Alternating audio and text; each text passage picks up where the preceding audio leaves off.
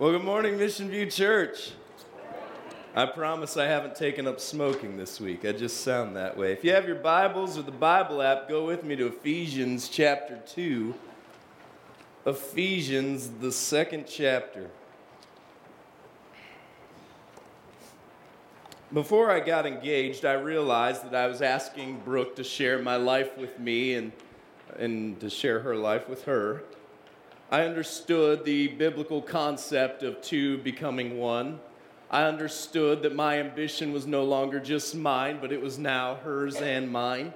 I understood all those things that marriage entailed as we got engaged. What I was not prepared for as we got engaged was a week later, her coming to my house and going through my closet and telling me that half my wardrobe was no longer acceptable. That was one of the byproducts of our engagement.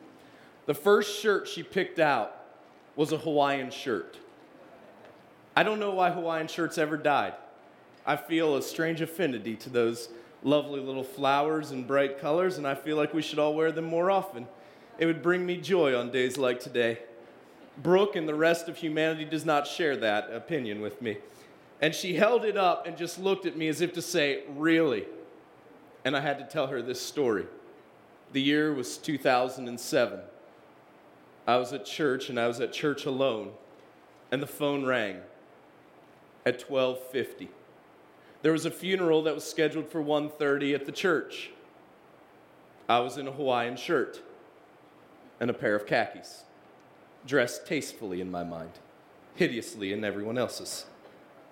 As the phone rang, I answered it, and I said, "Hello," and they said, "Can we talk to a pastor?" And I said, "Well, I'm here. How can I help you?" And they said, "You know the funeral that is going on in your church later today?" And I said, "Yes, in 40 minutes." And they said, "Yes, that one." And this is the point in the phone call where I'm expecting them to tell me that they're stuck in traffic and we need to delay the service and just play some more music. And I had no part in the service. I was just there merely to open the building, get out of the way, allow the service to go on and to leave. That's what I was expecting to hear on the phone. What I heard was something entirely different. What I heard on the phone was a desperate plea. "Our pastor just canceled and we'd like you to do the funeral." What kind of pastor cancels a funeral 40 minutes before the funeral? Worst pastor ever. And then they call me. And I'm like, "You have to understand something. I would normally love to do the funeral. I can't do the funeral." And they said, "Why?" And I said, "I'm in a Hawaiian shirt." And there was silence. Like, not just that pause, like, oh, they're taking a breath before they can talk again. That pause, like somebody just hung up the phone. And I said, "Hello?" Nothing. "Hello?" "What did you say?" "I'm in a Hawaiian shirt, and I don't have time to go home and change and be back at the church. We're talking a 40-minute window here." "Do it in a Hawaiian shirt." "What?" They said, "Do it in the Hawaiian shirt. They're dead. They won't mind." And so the first solo funeral I ever did, I stood up in my Hawaiian shirt after going online, finding the obituary for the person whose funeral I'd never met, I was about to do, and I conducted the service there in a Hawaiian shirt. I've thought about that day a lot. I've thought through all the different connotations, and the one statement I'll never forget is, "They're dead. They won't mind." And there's a lot of truth to that. I doubt they cared that I was in a Hawaiian shirt. I wasn't really worried about the person who died being offended. I was worried about all their relatives, loved ones, and friends being like, "What is this idiot wearing?" Because my name wasn't the name printed in what they handed out, and I wasn't about to stand up and say, "We're gathered here today, and oh, by the way, I'm Brian, and the other pastor you have is the worst pastor ever and canceled 40 minutes before the funeral." But I thought about that, the tension of death. We all face it. It's something that we all identify with. Many have fear of when that moment's going to come. For ourselves, for our family, for those that we love, those that we care about. There's all kinds of tension and emotions surrounding death. And so it's capitalized on. There's this great curiosity of what possibly happens after death. Is there life after death? What goes on? There's tension and heartache of losing somebody that you so desperately care about and you love. And you wonder, how will my world continue? How will I go on if I lose this person? There's a sense of loss and sometimes even relief around death. And I have the opportunity to be surrounded by those who experience death on somewhat a frequent basis, being my chosen profession. I get to be around families as they say goodbye.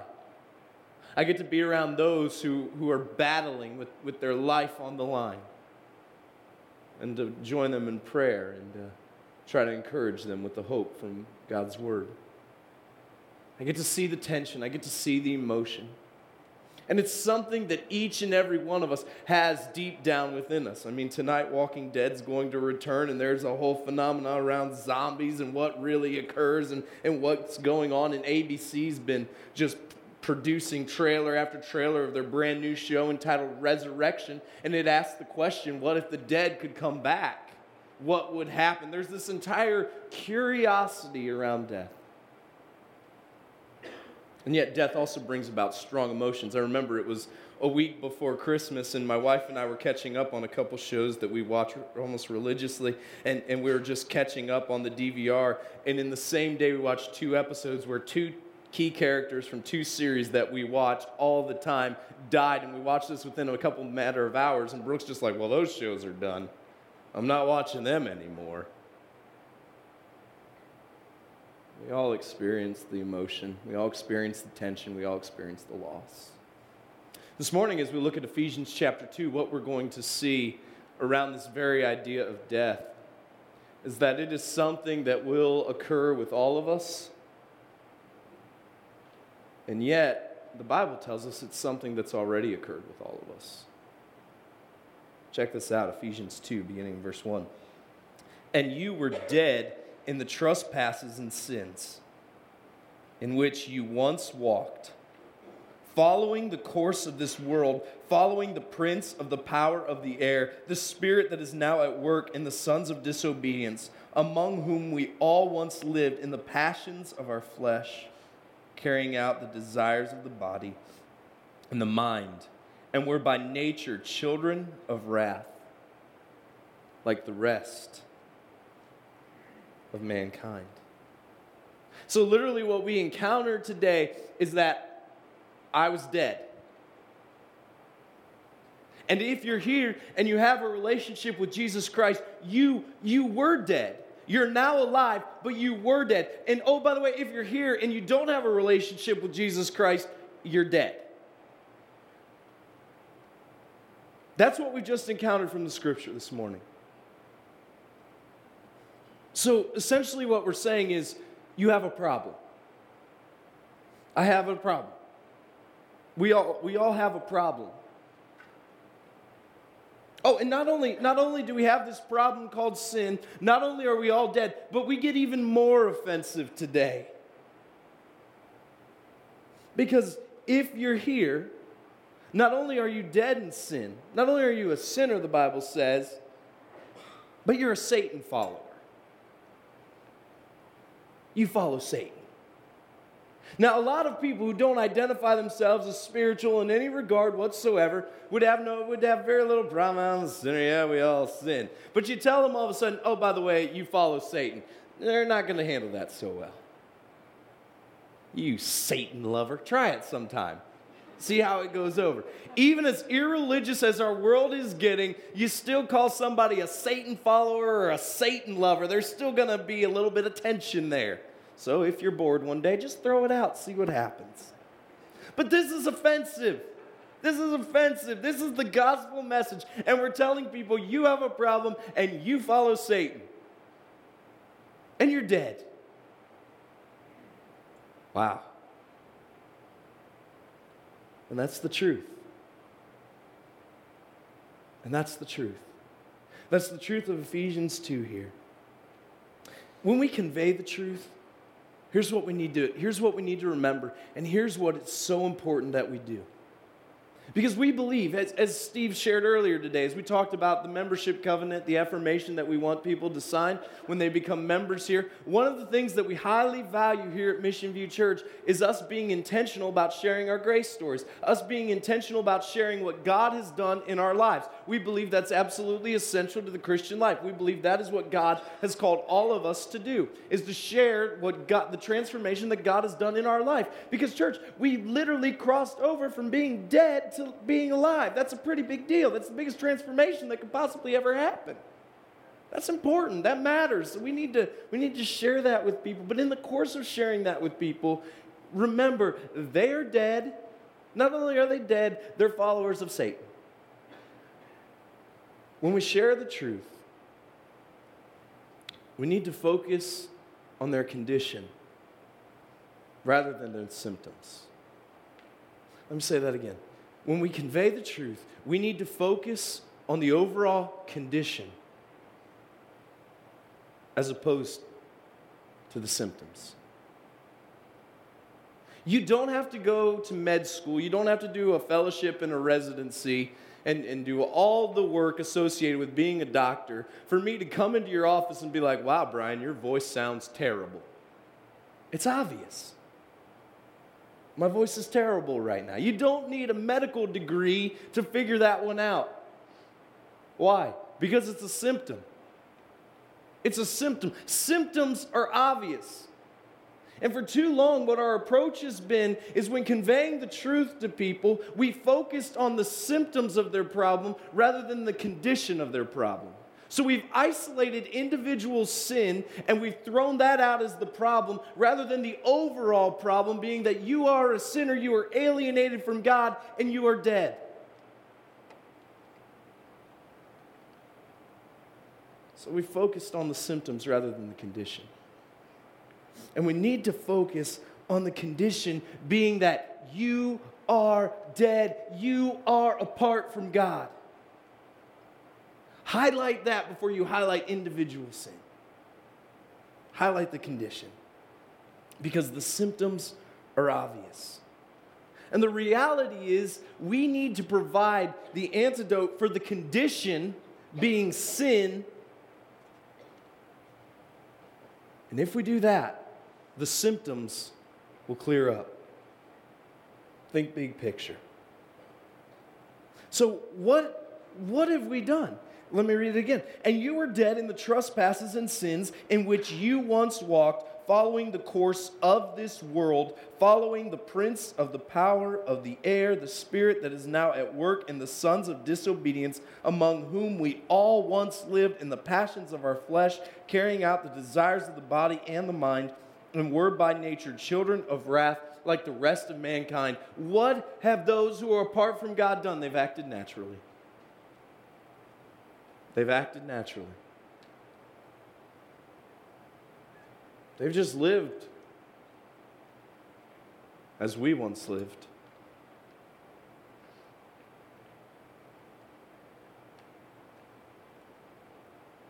He continues.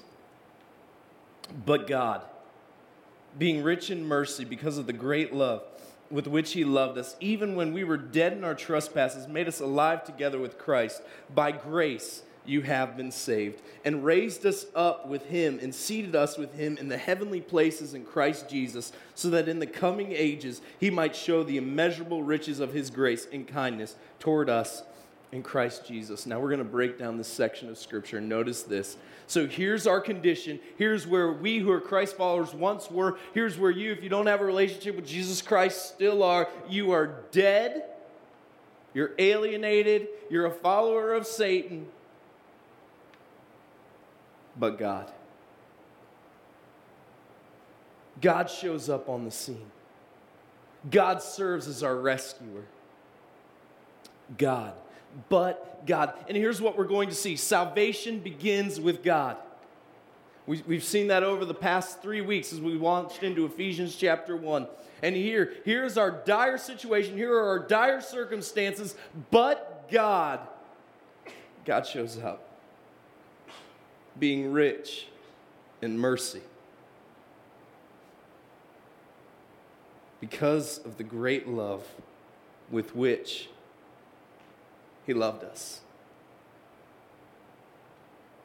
In spite of the fact that we were dead in our trespasses, in spite of the fact that we rebelled against God, in spite of the fact that we all have something called sin in our lives, and that's the problem, God shows up, and while we are still there, while we are still sinners, while we are dead in our sin, he shows up, and he is rich in mercy and love. He is rich in mercy for those who look at him and say, I know a little bit better than you. I'm going to try this my way. For those who say, God, I know what your way is, but my way is better. And in spite of that, in spite of our rebellion, in spite of the fact that we've pushed ourselves away from God, he is still merciful and he is still full of love for us. But God, being rich in mercy and full of love for us, even when we're dead in our trespasses,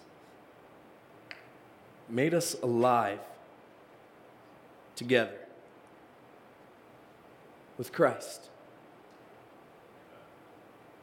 Even when we were dead in our trespasses, made us alive together with Christ. By grace, you have been saved. Understand this. Even in the midst of our sin, even in the midst of our rebellion, God transforms us by his grace. The transformation that takes place is the greatest transformation that can possibly take place. It is the transformation from death to life. There is no greater transformation. No greater possible transformation that can happen. It doesn't matter what kind of makeover you have. It doesn't matter how many pounds you lose on The Biggest Loser. No greater transformation can possibly occur than the transformation that happens at the time of salvation when God looks at us who are dead in our sin, and by his grace, he extends Christ's sacrifice to us, and he takes us from being dead and he gives us life. We were a corpse, and now we are full of life as a result of what Jesus Christ has done for us. And this is the message that we can cling to, and this is our hope. And our hope is not dependent upon us. Salvation starts with God, and it ends with God, because while we were dead, God showed up on the scene. And in spite of the fact that we rebelled against God, God still loved us, and he was rich in mercy, and so much so, and so full of grace that he sent his son, Jesus Christ, who was fully God and fully man. Humanity meets divinity. I don't fully understand it, but it's true. And God sends his son Jesus down. He walks with this world and he lives a perfect life as a model for us. And then he goes to the point of the cross where he lays down his life for us. Why? Because the penalty of my sin, the penalty of my death is death. That's the cost of my rebellion. The cost of my sin is death. But God's gift, God's grace for us is his son Jesus, who God, being rich in mercy and full of love while I was still dead, said, here's Brian's sin, so he can be alive. Here's your sin, and your sin, and your sin, so that you can live, and you can live, and you can live. And the transformation is there. And it's available to you. And 3 days later, the sacrifice of Jesus was proven to be accepted by God when he rose again from the grave.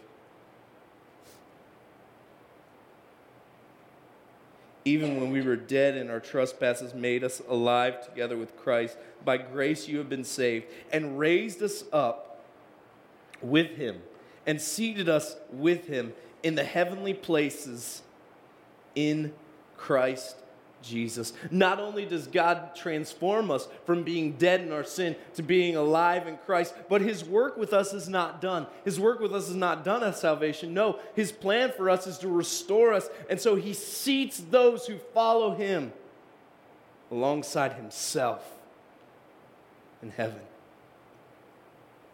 Why?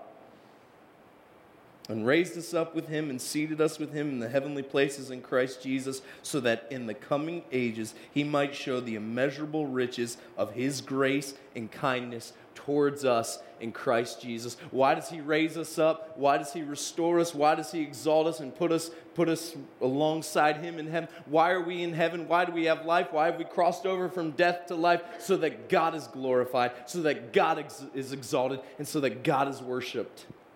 Understand, salvation begins with God and it ends with God. Salvation is God's, and he extends it to us as a benefit and as a blessing to us by grace. I know sometimes we want the salvation to be primarily about us. We want it to be focused on. Salvation is not primarily about us. It is about God being glorified, exalted, and worshiped. And he redeems us as part of that process because of his grace, because of his mercy, and because of his love.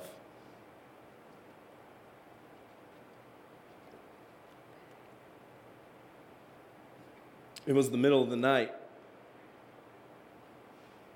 Lynette woke up out of a dead sleep. She could hear David. He was gasping for air, but he was unresponsive. He's only 28. This isn't supposed to happen when you're 28. Maybe when you're 68 or 78 or 88, but not when you're 28. When you're 28, you're not supposed to be gasping for air and unresponsive in the middle of the night with the early indication that you've had a heart attack. And so Lynette, in panic, begins CPR on David, and she calls for the paramedics. And each second of the 3 minutes that it took the paramedics to get there, felt like an eternity. And yet it just had to have flown by. And she just wanted David to breathe. She just wanted him to respond. This couldn't be happening. Their baby girl was only 1 year old. She was only 1 year old. This couldn't be happening. Not to a 28-year-old father of a 1-year-old. Not in the middle of the night. He had what is going wrong. And she sat there for each second, which just felt like it took forever, as the paramedics took 3 minutes to respond, and she just continued to do CPR. And as the paramedics were pulling up, all of a sudden Lynette heard their daughter, and she began at first just to call out for her daddy, and she just wanted to know what was going on, but daddy couldn't respond. And so their daughter began to just cry and to weep and to scream and just wondering what was going on. And can't you just see the scene in your mind as she's just panicking and just so desperately wants the man that she loved to breathe, and he won't breathe. And then the paramedics take over and they shock him, and nothing happens. And they shock him again, and nothing happens. And the paramedics know that after 20 minutes, severe brain damage is probably going to set in. And they know that each second is vital. And each second literally is the difference between life and death. And they shock him again and nothing. And they're transporting him into the hospital and they shock him again and nothing. And he's only 28 years old. This isn't supposed to happen to 28-year-olds. And they shock him again and nothing. They arrive at the emergency room. They try to revive him. They try to shock him 15 times. And he's dead. 70 minutes has set in. He's dead. I know best case scenario, if they could ever revive him, be completely brain dead. They don't give up. And on the 16th time, in the 70th minute, all of a sudden, as they pull the paddles away after they shock them, they look at the monitor and they see a sign of life. And David Brinks, after being dead for 70 minutes, once again had a heartbeat. It was touch and go for a while, as you would expect, without oxygen to the brain for 70 minutes. But 18 days later, miraculously, and something that doctors still can't fully explain. David Brinks returned to his home right outside of London after an 18-day stint in the hospital.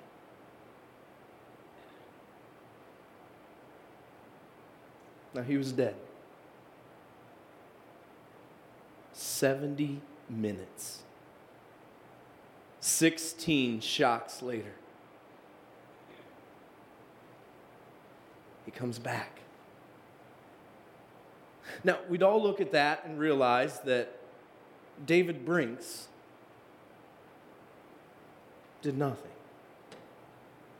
It was his body, but it was the doctors, the paramedics, the nurses, the medical technology, which was able to get his heart beating and to bring him back. And church, this is exactly what God does in our lives when He chooses to save us. It isn't us. It's God. Ephesians 2:8-10 says this: "For by grace you have been saved through faith. And this is not your own doing. It is the gift of God, not a result of works, so that no one may boast. For we are His workmanship, created in Christ Jesus for good works, which God prepared beforehand, that we should walk in them. For by grace you have been saved through faith." Church, salvation is God's gift to us. We can't earn it. Because God's standard is perfection. As we sit in a high school today, we understand, there's grading scales and there's GPAs, and you can miss a couple questions on a test and still get an A, depending on how many questions are on the test. And you can certainly, on every test ever, miss a couple questions and still get a B or a C. You can still pass a class missing questions on a test. We all understand that, and many of us made it through high school and college doing just that.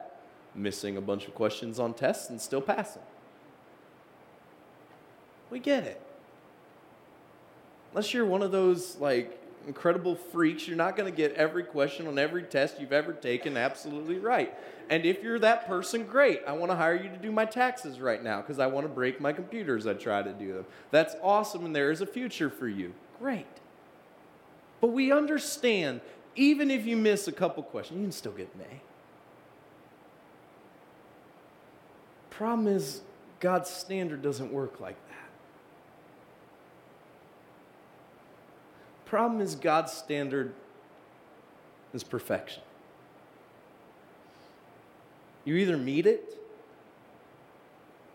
or you don't. And it doesn't matter the second we don't meet it, and none of us do. All of us are imperfect. All of us have sinned. It doesn't matter once that occurs how many good things we do. We're still flawed. We're still imperfect. We still sinned. There's still a penalty for that. We can't make up for it. It's perfection.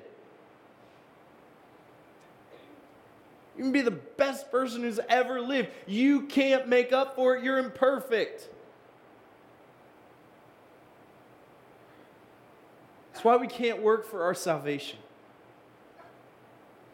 For by grace, you have been saved through faith. So this is how salvation works. God gives us a gift. Because we can't do it.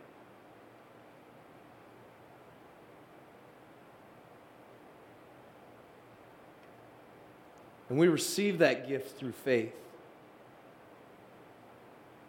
And that gift was God sending his son Jesus, as we just talked about a few minutes ago, to pay the price for my imperfections and your imperfections.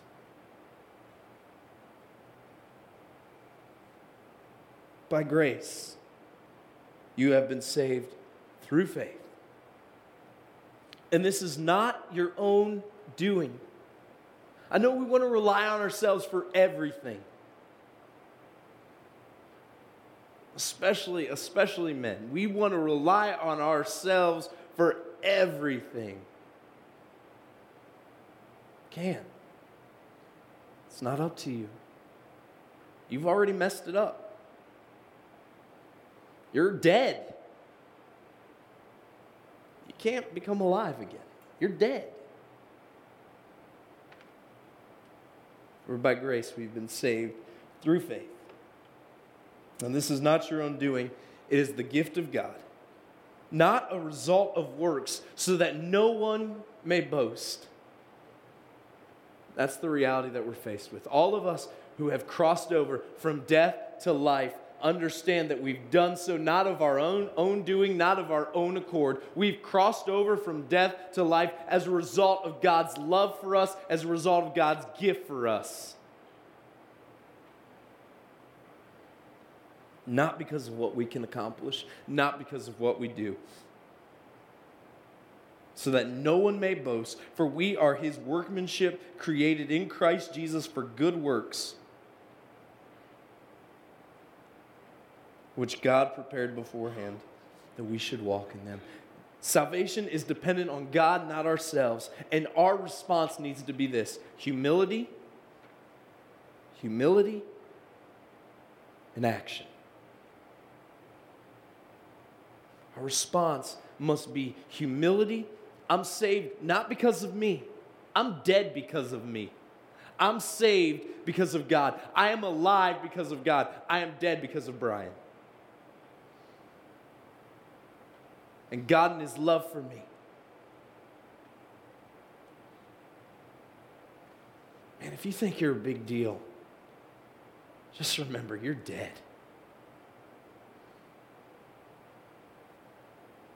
You might have it more together. You might have a nicer car. You might be a brainiac. You might have a wardrobe with no Hawaiian shirts, but you're still dead.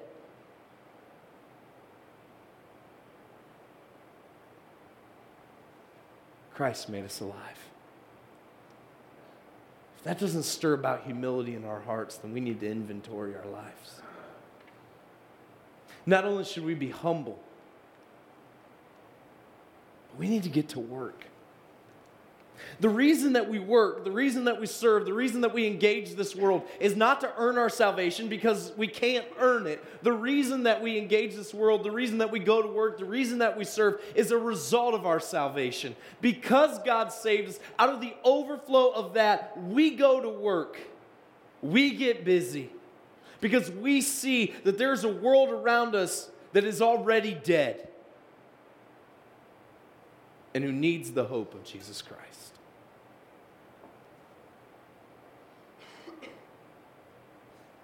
This is works relationship to salvation. Not that we can be saved because of what we do, but because we are saved, this is what we do. So, church, let's go to work. Today, we have two extremes. There's no middle ground. It's just how the scriptures set things up for us. There's death and there's life. There's sin and there's grace. There's followers of Satan. There's Christ followers. And the question that I want to ask you is, where are you? There's no middle ground. Where are you? In a minute, the band's going to come. And they're going to play a song, one of the final songs that Johnny Cash ever wrote. It's entitled "The Man Comes Around." And it's a contrast. It's a contrast of the judgment day between those who are dead and have no hope and those who are alive who have hope. And as the band comes and as they prepare to play, I'm just going to pray and I'm going to ask you a question. And that's just identify, where are you? And if you're over here and you're dead and you want to cross over to life, I'm just going to pray a prayer, and there's nothing magical in the words I say. But if you realize it's time for me to leave this and it's time for me to become a Christ follower and I want to leave my life behind and I want to follow Jesus and I want to receive God's gift, then I'm just going to invite you right where you're at today to just pray this and give your life to God. And again, there's nothing magical in the words I say, but it's just you recognizing the fact that you're dead and you need to be alive. And the only way that we can cross over from death to life is through what Jesus Christ did for us when He died on the cross and He rose again. And if you're alive today, I'm just going to challenge you as this song's played.